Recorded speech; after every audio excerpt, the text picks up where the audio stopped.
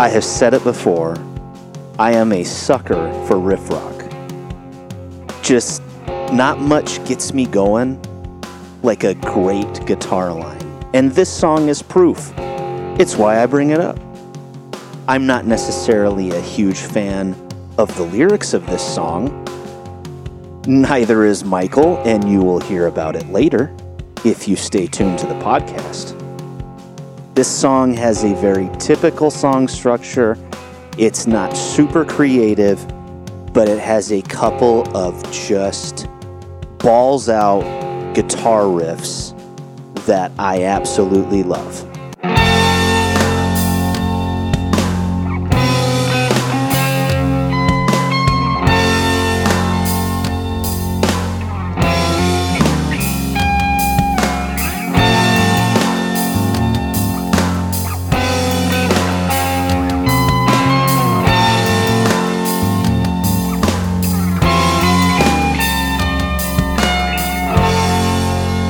How has your 4th of July weekend been? It's pretty good. I've had a fair amount of time to myself. Has Cameo been working all weekend?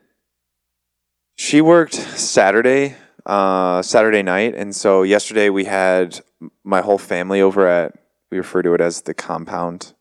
Sounds a little cultish, but since my mom lives next door, we have the whole building and then like both the yards, and so we had just everyone over and did the typical 4th of July cuisine, and it was great. So we had cuisine.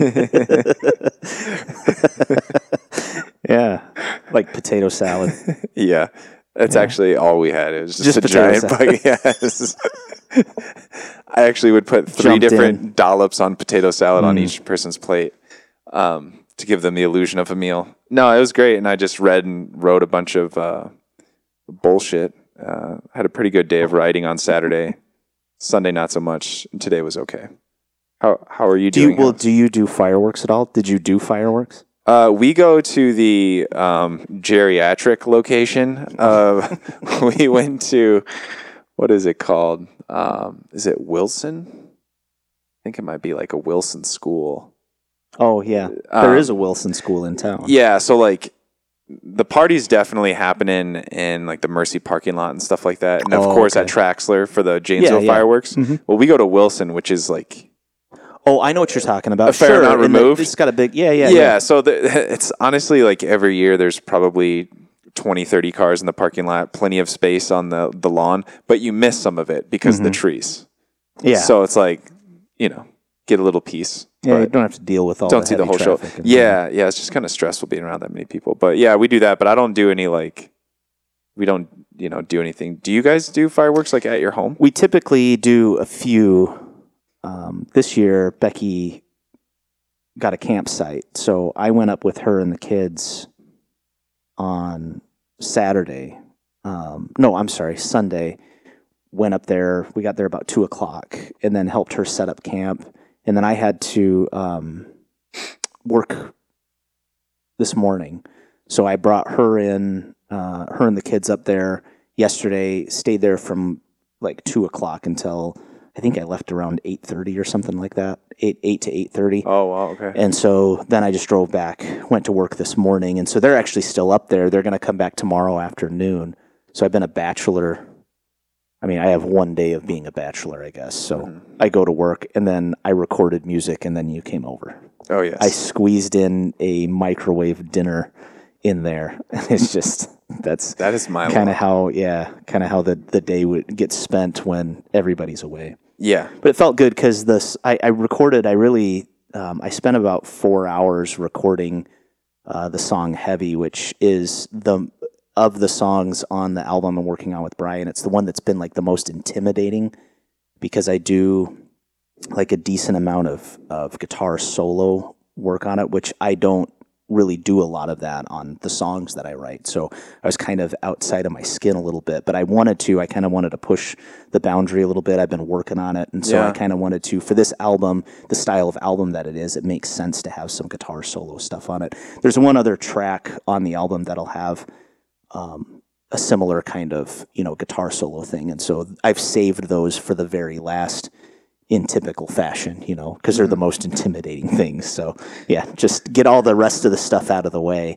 But it felt good. It felt good today because I captured at least what I wanted to capture, and spent quite a bit of time like just making sure that everything was, sounded the way I wanted it to. And plus, you helped me name a bunch of new pedals that I built, and so I had a chance to use some of those in the recording, on the recording today and all that. So it's been fun, man. I mean, that was over the last 4 weeks, I've now built 10 pedals, and I have one left to do. And so it's been just a lot of soldering and designing and all kinds of stuff. It's been super fun, dude. That's awesome. So I'm like at the sunset of building those. I would have actually had the last one done, but the PCB that I ordered, my dumbass ordered the wrong one. It requires 8-watt resistors, and they have a version that you can do 1/4 watt, which is the only kind that I have. All of the other stuff, and so I just bought the wrong one. It's my fault. So I ordered, as soon as I noticed that, I ordered the other one, and it'll be here tomorrow because of the holiday weekend. Sure. So, anyway, dude, I'm super happy to be done with those, because now the pedal board I have it's totally set, and it'll be all good to go, ready for hopefully in a few months being able to kind of work on playing some of this stuff live. And so I've got it all kind of planned and figured out from that. So I don't know, dude. Today got a lot done. Feels good to actually be in recording mode, get a chance to hammer all that out. So that was my, I guess that's my 4th of July weekend. We normally do a few of the fireworks, but since we were up camping, we did some on Saturday night with the kids, just some sparklers and smoke bombs. How far away is this campground? An hour north. Oh, okay. Not too far away. Okay. It is psychotic there. I mean, psychotic, because it's 4th of July weekend. Yeah. Packed. They have a beach, and so we kind of swam with the kids and stuff, but that's not really my jam. Yeah. Man. It's just, packed campgrounds. I actually enjoy tent camping, and but I guess not. I don't really enjoy it in that kind of setting, but the kids had a blast. That's why you do it. They had a lot of fun. Yeah. So. I don't like being around a lot of people if I can avoid it. Yeah. So, my kids might be that way later in life. Right now, they're just kind of living in the moment. Yeah. Yeah. They had my sister Shalina and her kids were there too. Oh, fun. So they were playing with their cousins. Oh, yeah. You know what I mean? Super special time for them up there. Yeah. So, anyway. Yeah, dude. Well, speaking of fireworks, let's talk about this song with this guitar part. I want to say this right off the bat, just so I can get it out of my head. But when I was first listening to this song, I don't understand why Brandon chose this song. But of all the songs that you've selected, this is one of the ones where I was like, I'm not seeing Brandon's fascination with this song quite yet. And then the part comes. And I'm like, I mean, there's cool stuff going on, right? Don't get me wrong. It's not like some flop of a song.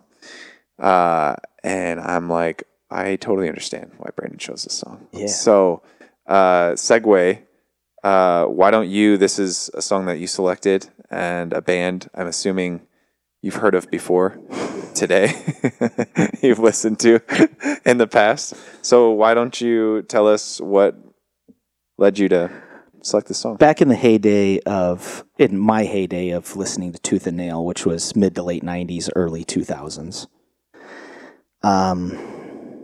Juliana Theory came out. Their first album, Understand This Is a Dream, I think is the name of it, came out in 1999. And it was on Tooth and Nail Records. And so I heard the band because they were on Tooth and Nail. They got discovered as one of the local talent, at Cornerstone Festival, which was the largest Christian festival back then. I don't know if it's even still going on today. I have no idea. Mm-hmm. But they had just a local stage. Just people can. And what's kind of cool about it is, and maybe other festivals do this. I'm not a festival going guy. I really just don't like them. But what they would have is an impromptu stage that if you wanted to show up with your buddies that played in a band, they had a stage that allowed you to just go up and play kind of open mic style, which is really cool. And so Brandon Ebel, who was the owner of Tooth and Nail Records, he is Tooth and Nail Records, would pay attention to some of those bands. I mean, that's kind of like the perfect place to go and find talent that might be out there that you otherwise wouldn't know. And that's how he heard the Juliana Theory. And so signed them to a multiple record deal. They came out with 2 full-length albums under Tooth and Nail, and then they split and went to Epic Records. I think that's right. Is it Epic? Yeah.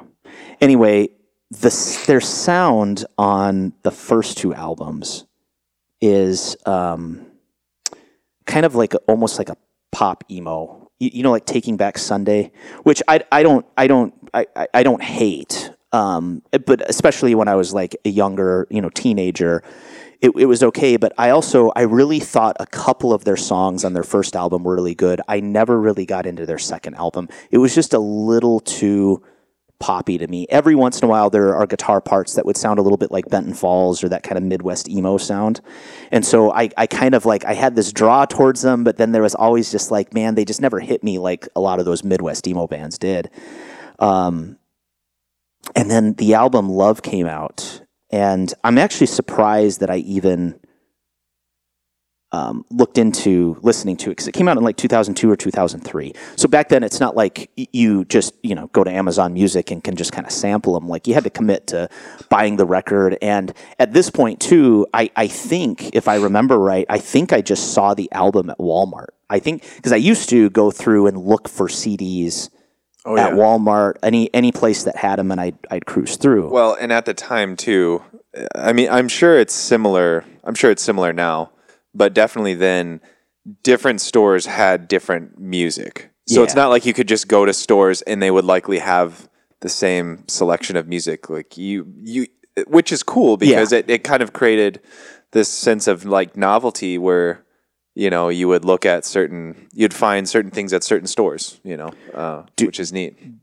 To that point, I would go to I would go to the exclusive company, then I would go to Best Buy, and I would go to Walmart, and I would, if I could, I would hit them all up one after the other for that very reason.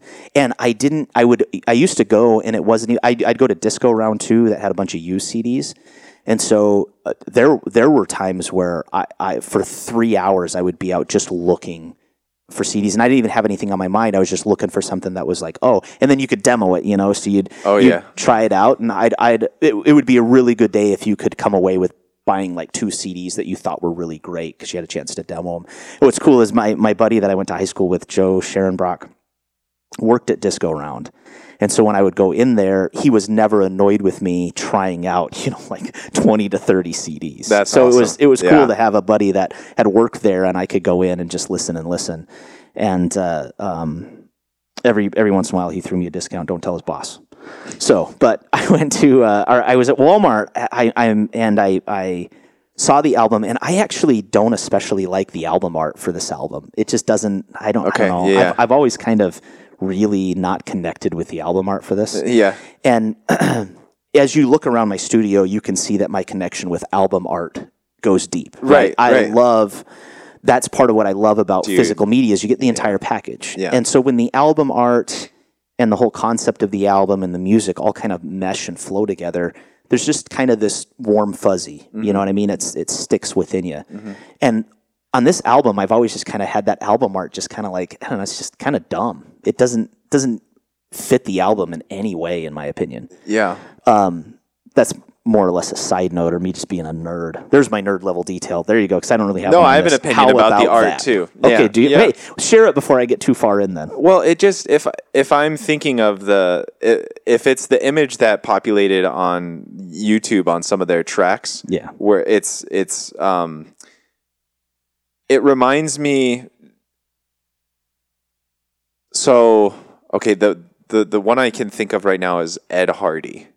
Have you ever seen like Ed Hardy t-shirts? Yeah. it's funny because okay, that's I see the it album from third from the right on the top. Yeah. Okay, It's kind of covered a little bit because the album means a lot to me, but as you can see, I've kind of hidden most of it. Yeah, where it's at. Yeah, it's kind of like the kid that you don't like. You kind of keep it's there because the album last. has significance enough that I have it hanging in my studio. But anyway, Ed Hardy. That's actually a really great kind of comparison. Well, it reminds me of like a Walmart like T-shirt that's a generic like Ed Hardy rendition. There you go. Dude. That it just looks like this generic design that a graphic designer was given like, hey, make this look like that. And they were like, by tonight. Yeah, like that looks like some sort of like Limp Bizkit band imitation. Yeah. So the fact that they have that part that I mentioned in the beginning of this with that art is just disrespectful. It is. You need to do this band some justice and make something cooler than that bullshit. And I'm sure there's at least someone in the band that's like, label did us wrong, man. That art sucks. Or maybe they did it themselves. Who knows? Yeah. They might think it's really cool. And honestly, I don't really know a whole lot about and they're wrong. The guys. So, yeah. I watched a couple of live clips of them, and I don't really...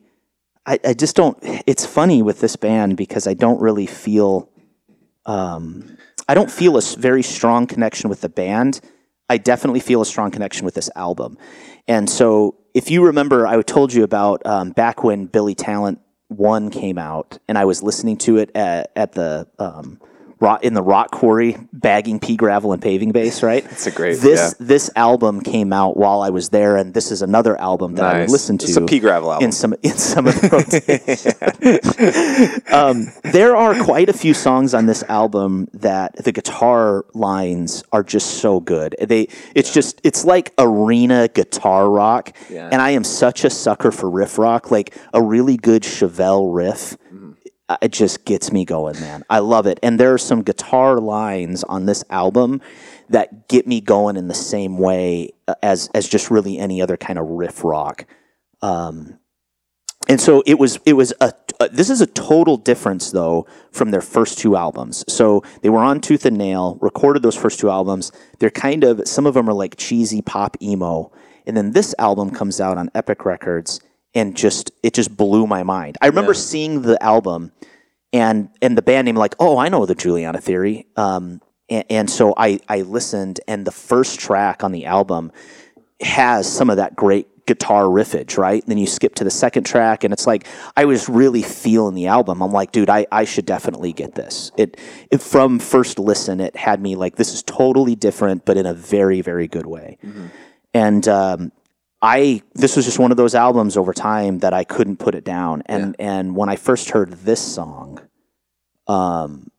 the chorus, the guitar line over the chorus, and the guitar line over the bridge, I wish so badly I had written these guitar parts. And as I kind of get more into the song, what I kind of want to explain to somebody who doesn't play guitar or maybe play a musical instrument but enjoys listening to music like yourself, there are certain songs, like, let me give you an example, like a Jeremy Enoch song or a Sunny Day Real Estate song, where the emotion and the mood of the song really connects with me. It could draw tears out of me. I love it. But when what you're physically doing with your fingers, playing the chords and moving, isn't necessarily like fun, like playing a video game is fun. Sure. Right? Oh, yeah, it's just the song and the songwriting and what the it needs to be for the song. Yeah. But this song and the guitar parts there within, I would equate to like playing a video game. It is genuinely fun to play this kind of riff. And so I wanted to bring this song up because I connected with it, and also it kind of brings this element of like video game style fun in playing it. I could play this riff over and over and just be enjoying my fingers doing that motion. And so that's not necessarily true of a lot of songs, and even a lot of guitar parts I've written. They have a purpose. But there's like a line, the first, I think it's the first track on Define the Great Lion by Under Oath. Oh. That guitar part is like video game fun to play. Yeah. Right? And so that's kind of what I mean by like, there's just some of these motions you do with your hand that's like, damn. And so a couple of times on the Shaggy songs, I felt that way. But anyway. I was going to say, I feel like our, I would say we're up to what, 35, 40,000 listeners now. We all know that I believe this line was kind of used a bit on the Shaggy album. Was it not? Not this exact not one. Like this I took inspiration but did you say you were inspired? Oh, there's a band, Soul Food 76. Was that the one? Okay, because I totally took a line from Soul Food 76 and put it in a Shaggy song. Okay, because this one, there was like the way, like on the, I don't know if you'd say on the downstroke. I don't even know if I know what that means, but it makes sense. How this part ends. When it like comes down, like the last like, bow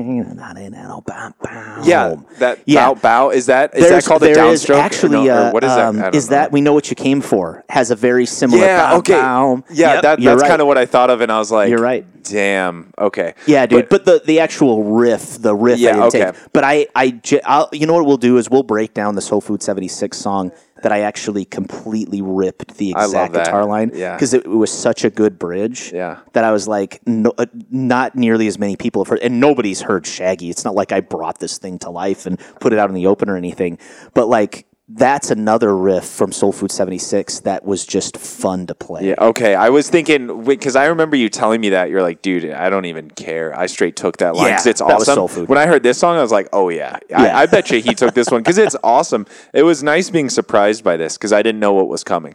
Yeah. So, I mean, I was enjoying the song and everything, but the one thing I'll say about the music before we continue, also with the guitars and how clean they are, is the drums, if you really listen to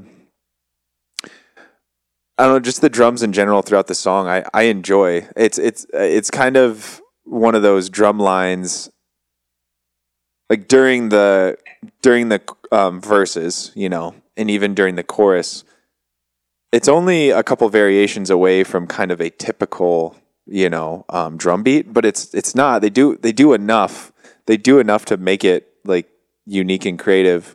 But also the transitions are great, and I think the drums do well with creating a sense of like anticipation for the guitars. Like they really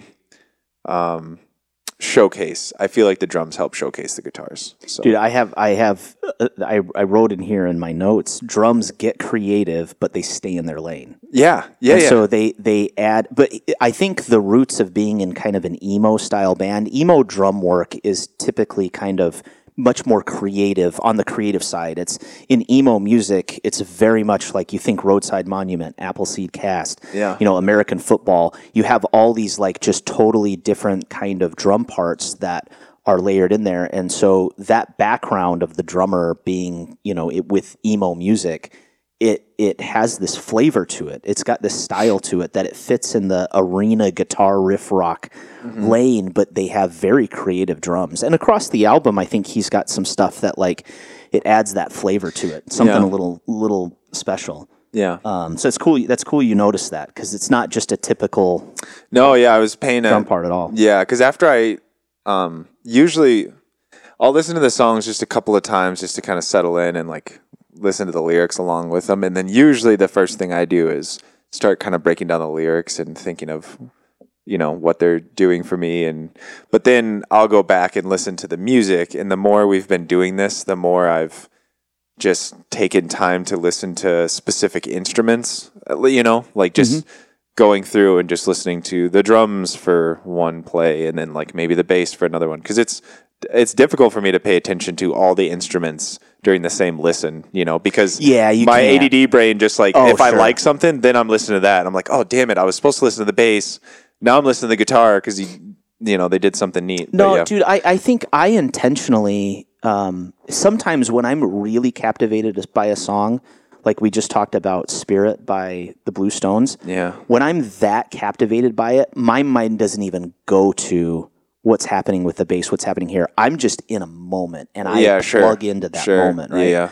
But I try to, when I first listen to songs, if I'm not like getting this, oh my God, life-changing kind of moment, hearing something, I'll intentionally just try to soak it in, just feel it. Yeah. Because I think that's a good practice with most art, really, is 100%. just feel, let your emotions feel it, because that's kind of a pretty big role of art, is to draw an emotion out of you. In my opinion, science doesn't do that, mathematics don't do that, but art pulls a good deal of emotion out of you at first glance or first listen.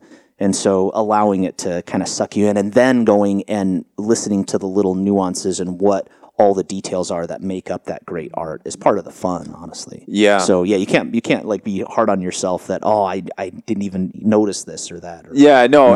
I'm with you. And I most of the time I'll let myself do what you just said and have that like visceral experience. I like that you say that, because writing, that's a huge part of writing that I'm trying to learn right now, is how to allow the reader to have those experiences, to not try to force them into certain,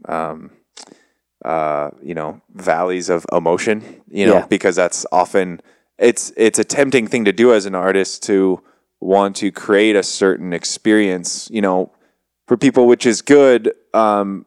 Music, you can be a little more definitive with it, because it's actual like sounds and, you're creating these things. But writing, it kind of stinks, because sometimes you just want to explain things to the reader, like tell them, and you're trying to create a landscape for them to enter themselves. It's really difficult. But no, I love that you pointed that out. That's, I could talk for hours about that topic. It's a very interesting topic, the relationship between the artist and those consuming the art, and how does that happen, and why is that special? Yeah. So, anyways. Well, I think this song, I don't need to take anybody on this sonic journey and break down all these little elements and whatever is going on. I think there's a point that I want to make in bringing this song up. They follow your very basic structure, song structure. They have a little intro at the beginning. They do a verse, then they have a chorus.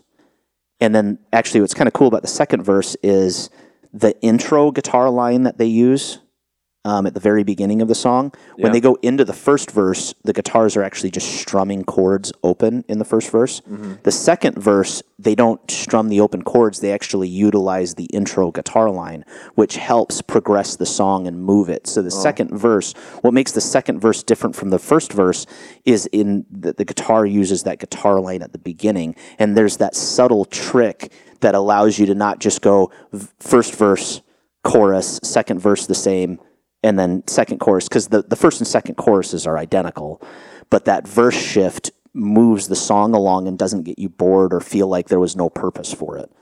I should mention, I really like the fast shaker at the beginning and in the verses. Dude, I had that. I wanted to be the one to say that first. Sorry. First thing I noticed was the shaker. Yeah. No, I just want to tell you, because I was like, Brandon's going to be proud that I noticed the shaker coming on real strong in the beginning. Oh, yeah. You start listening, I'm like, it's high intensity. That's the shaker. Yeah. And they're doing it. Yeah. What it does is, this is a perfect example of a song that didn't have that shaker. I wouldn't say that it would be worse. I do think it adds to it. Right. Because it is kind of more like a complementary sound rather than in my opinion, it completely changes the rhythm of the verses. Oh, okay. The rhythm that you feel, the way that your body would respond or move to it or what's going on, it completely shifts the mood.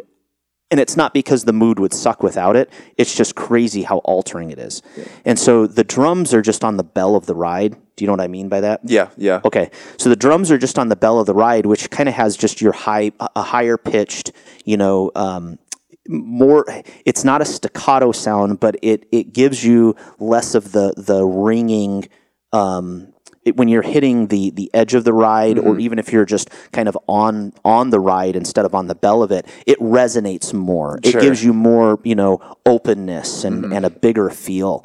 And so when you're just hitting that bell, it has a more kind of staccato like effect to the music.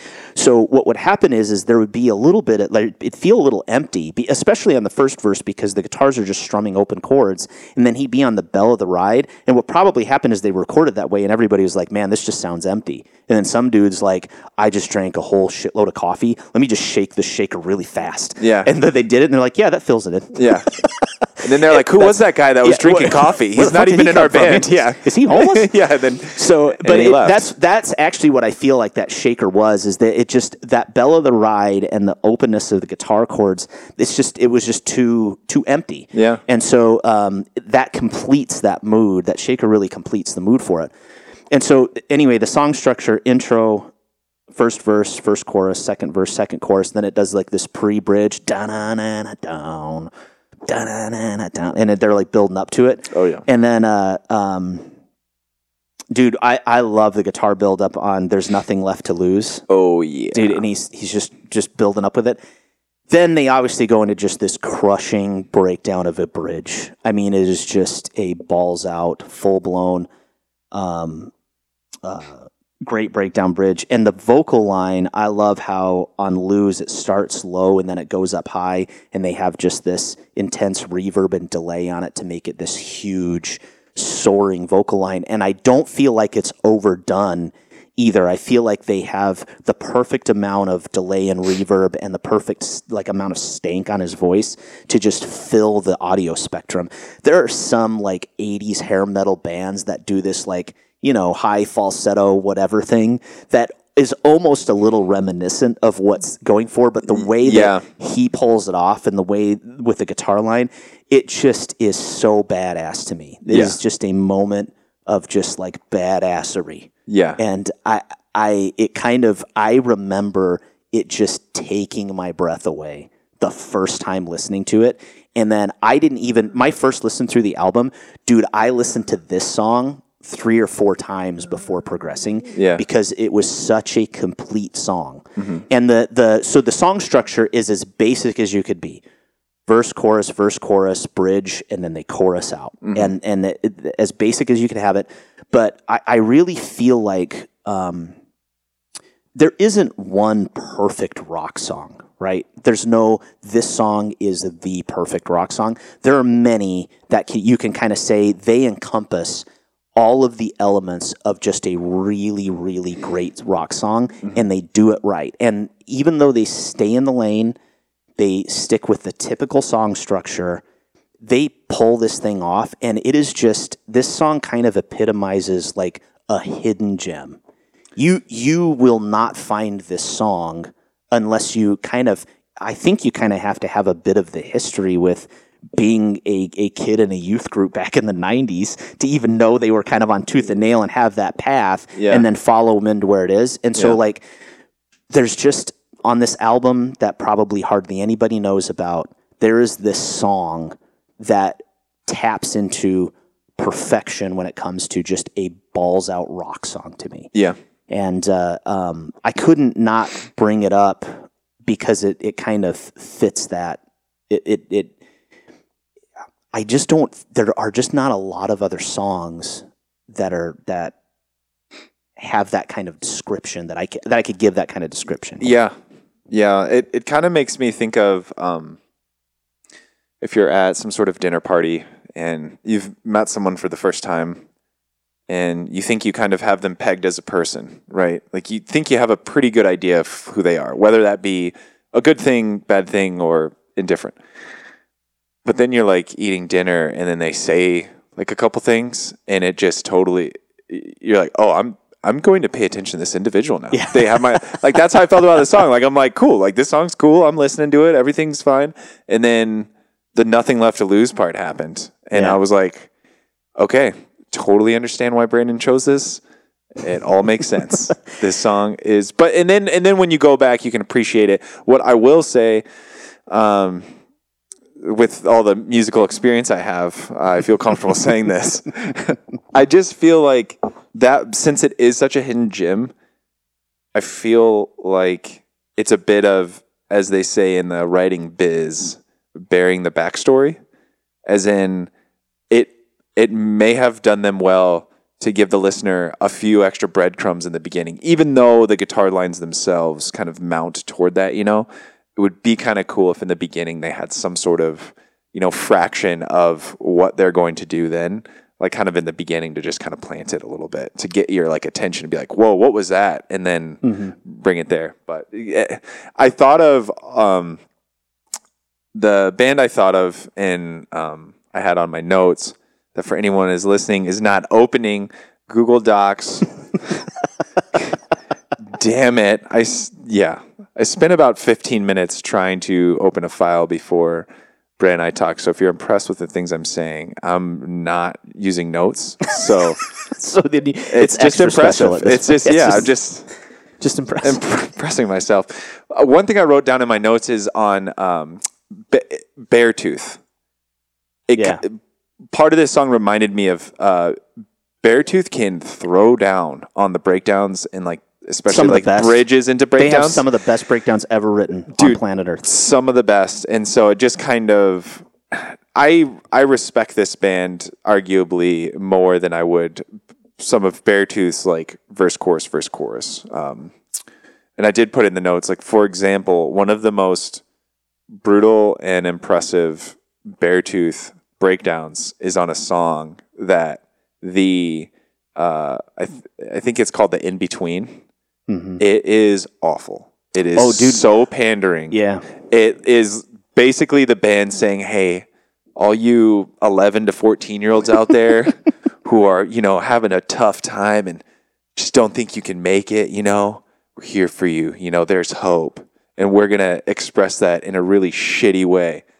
And then they do this awesome breakdown. Some of the best. Dude, some of the best. They are professionals. Dude, I grit my teeth through many of their songs to get to the breakdown, man. And if you don't do that, then you're not a true music fan, okay? Because sometimes you just got to deal with some bullshit, okay? Oh, yeah, dude. You can't just throw it away. You can't throw Beartooth away just because you don't like got to dig through the dirt to find the diamond, I'm sorry, right? I will defend Beartooth. I hate them, but I love them. And no.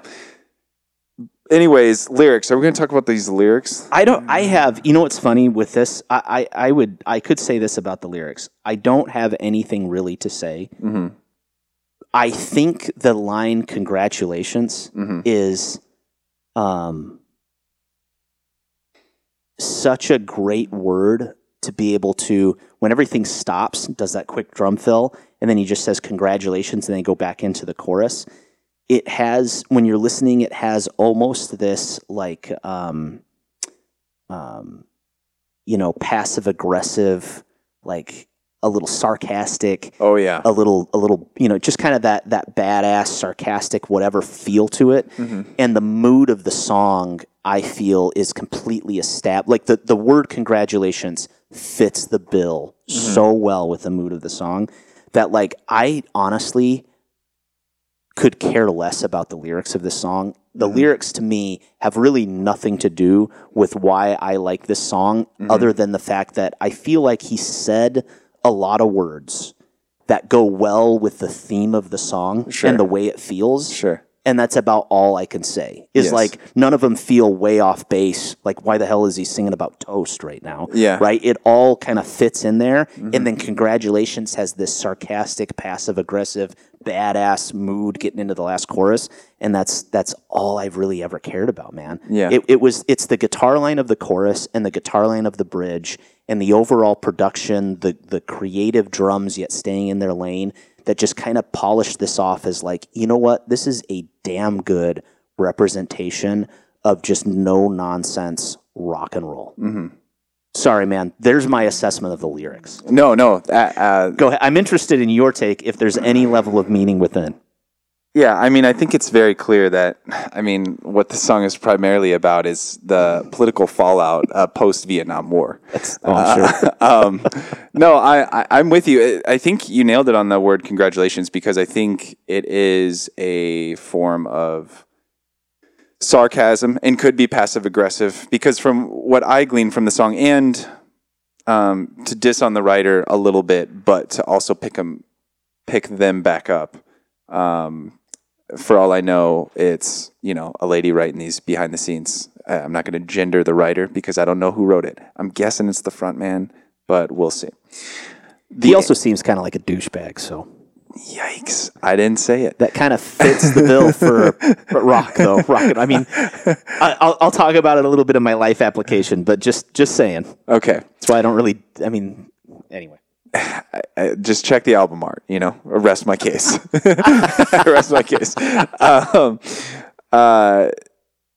To slam the writer a little bit, there's not there's not much, I guess, cohesiveness thematically throughout the song, and I don't think from a lyrical standpoint. Yeah, and I don't think that's done in an intentional like obscurity, to be abstract in a creative way. I think he knows what the song. I think it just gets off base sometimes, Yeah. but I think from a general standpoint, especially when it goes into nothing left to lose, there's nothing left to lose. I think much of the song is actually about congratulations. Like you still, this adversity that you're going through may be the best thing that could be happening to you right now. It kind of speaks from a perspective of, it's almost like a parental perspective. When you see someone, 15, 20 years, your, junior going through things and they're all bent out of shape about it. And in the back of your mind, that's the stuff like you got to go through to get to where you want to be, So, that nearly broke your back. Sometimes when lying on your back, you learn to breathe again. It's coming crashing down to break you again. Congratulations, you can change. So it just seems like, just reminds me of something a mentor of mine says. He uses the phrase, the learning curve sucks, often sucks because it just does sometimes when we're learning things. But, congratulations, today's another day. It's coming crashing down to break you again. Congratulations, you can change. So it's just kind of this. It's very hopeful. Yeah, I really think it is. I really think it is. And so it really amplifies the part when there's nothing left to lose. It's kind of an exhilarating moment of surrender because there's nothing I enjoy feeling more than feeling like I have nothing left to lose in the sense of, hey, like I can only do what I can do, because often performatively I operate under this pressure of you should be doing better. You have so much that you can lose, you need to remember that, pay attention to that. And the goal often usually to be present in a moment is to try and filter all that away, and just focus on where you're at and just kind of go for it, so to speak. So I think there's more to this individual's credit, as douchey as they may be. I think there is probably more substance than there really seems. But that's the problem is when your writing gets shaky like that, you know what I mean? You're not doing yourself justice with the substance. I wouldn't be surprised if this song was like much deeper than the writer was able to get it to be, and that is the strain of vocabulary. So it's why I'm a little bitter about the whole lyrical content of this song, because I feel like he wanted this to be meaningful, hopeful lyrics. Okay, so you felt that too? Oh, yeah. That's how, that's what. Yeah, me but too. It kind of, the problem with this is the mood of the music and the tone in his voice of how he says congratulations. Yep. Is important because it's in a very like when he comes out of that badass bridge and says congratulations, I think this song would be better served, as well as him using the line, there's nothing left to lose, which is a pretty, that's a pretty cliche thing to say, right? Yeah. So in a rock song where you have this badass bridge, though, there's nothing left to lose, it's the perfect thing to go into that. Many things that singers sing going into a breakdown is pretty cliche. Oh, yeah. But when it hits, give me that cliche. I'm fine with it. Oh, yeah. But I think that this song would have been better served as almost like some kind of a satire about politics or something. Like, okay, Trump became president way after this album. But let me give you an example. If this song would have been written from somebody that wasn't too happy about Trump becoming president, and for him to say congratulations and hey, there's nothing left to lose, and be on this satire, like you can use cliches in a very effective way when you're being sarcastic. It actually makes it even better because you're giving this attitude behind a cliche that makes it like, there's just this, you don't mean what you say. You're saying quite the opposite. You don't want to say congratulations, but he's having that tone. And I feel like this song lyrically would have actually been better if it wouldn't have been so serious and so seriously hopeful. Like, I just feel like that at it. So I kind of, I think from a musical standpoint, this is a near perfection in a structure and riff sound for just kind of this arena riff rock, almost kind of glam style, whatever. And then there are these shitty hopeful lyrics. Yeah. And it's like, dude, it could, I don't know, it's just a little disappointing, but it doesn't take away from, like, if the line "congratulations and there's nothing left to lose" would have been used in that. I just, in my own mind, I always sing them that way because it would have been so much better that way, and so I still have that moment within my own mind. Yeah. So there's me being kind of like an asshole, but I feel like he kind of lyrically missed the boat, and dude's kind of douchey, and I think he did try to do something meaningful, and just it fell on its face. And there's my critique of the song, although I bring it up because I think. I still think musically it's fantastic. Yeah, and I'll wrap my part up. I don't have much else to say. I mean, I've already called the dude a douchebag 3 times now, I guess, after that last one. So I should probably. Would you like to call him that again, or no? Okay. He also dances like an idiot. When I watch some live videos, it's like, stop doing that, dude. All right, so here's the deal. Do not listen to this band outside of this album. I should say that to most people.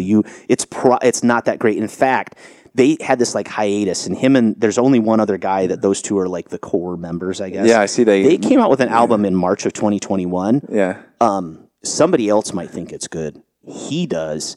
It is so bad. Yeah. I can't believe how bad I hope it's not as bad as that photo shoot that I saw that they did for it. Did you see that one with like the yellow jacket and stuff? No. Carrying I'm done looking up anything on these guys. Yeah. I almost feel like I have to apologize for bringing these guys up as much as I wanted to bring them up. This has been fun. And I just want people to know how much I loved this album and this song specifically. Yeah. And the guitar riffs within. Yeah. But outside of that, don't judge me for anything else the Juliana Theory has out there in the ether. Okay? Yeah. If you diss Brandon for liking this song, I will find you. Okay? Congratulations. Now, I'll just end it by saying it does kind of do my Watch, heart. this is going to be the one song that the artist actually finds this somehow, and we just trashed him up and down. But I'm not going to apologize because it's too late. No. Yeah. Sorry. That's never going to happen, but that'd be great. That would be. I have now interrupted you like 4 times. Can you please just complete your thought and call me an asshole? No, I love you. It just kind of does my heart good thinking of the moment when he came up with the concept of these lyrics. Because all right, I'm just opening up on this guy too. All right. I feel like there was a moment during band practice when he just got done having a tough day. Okay. Whatever he was doing, let's say working at the gas station, right? Trying to grind it out as a musician. But he had kind of a hopeful moment. And then after band practice, he's like, guys, I want to run something by you. Like, you know how sometimes you're having a tough time in life, but you like learn from it, you know? Like it kind of builds you up as a person.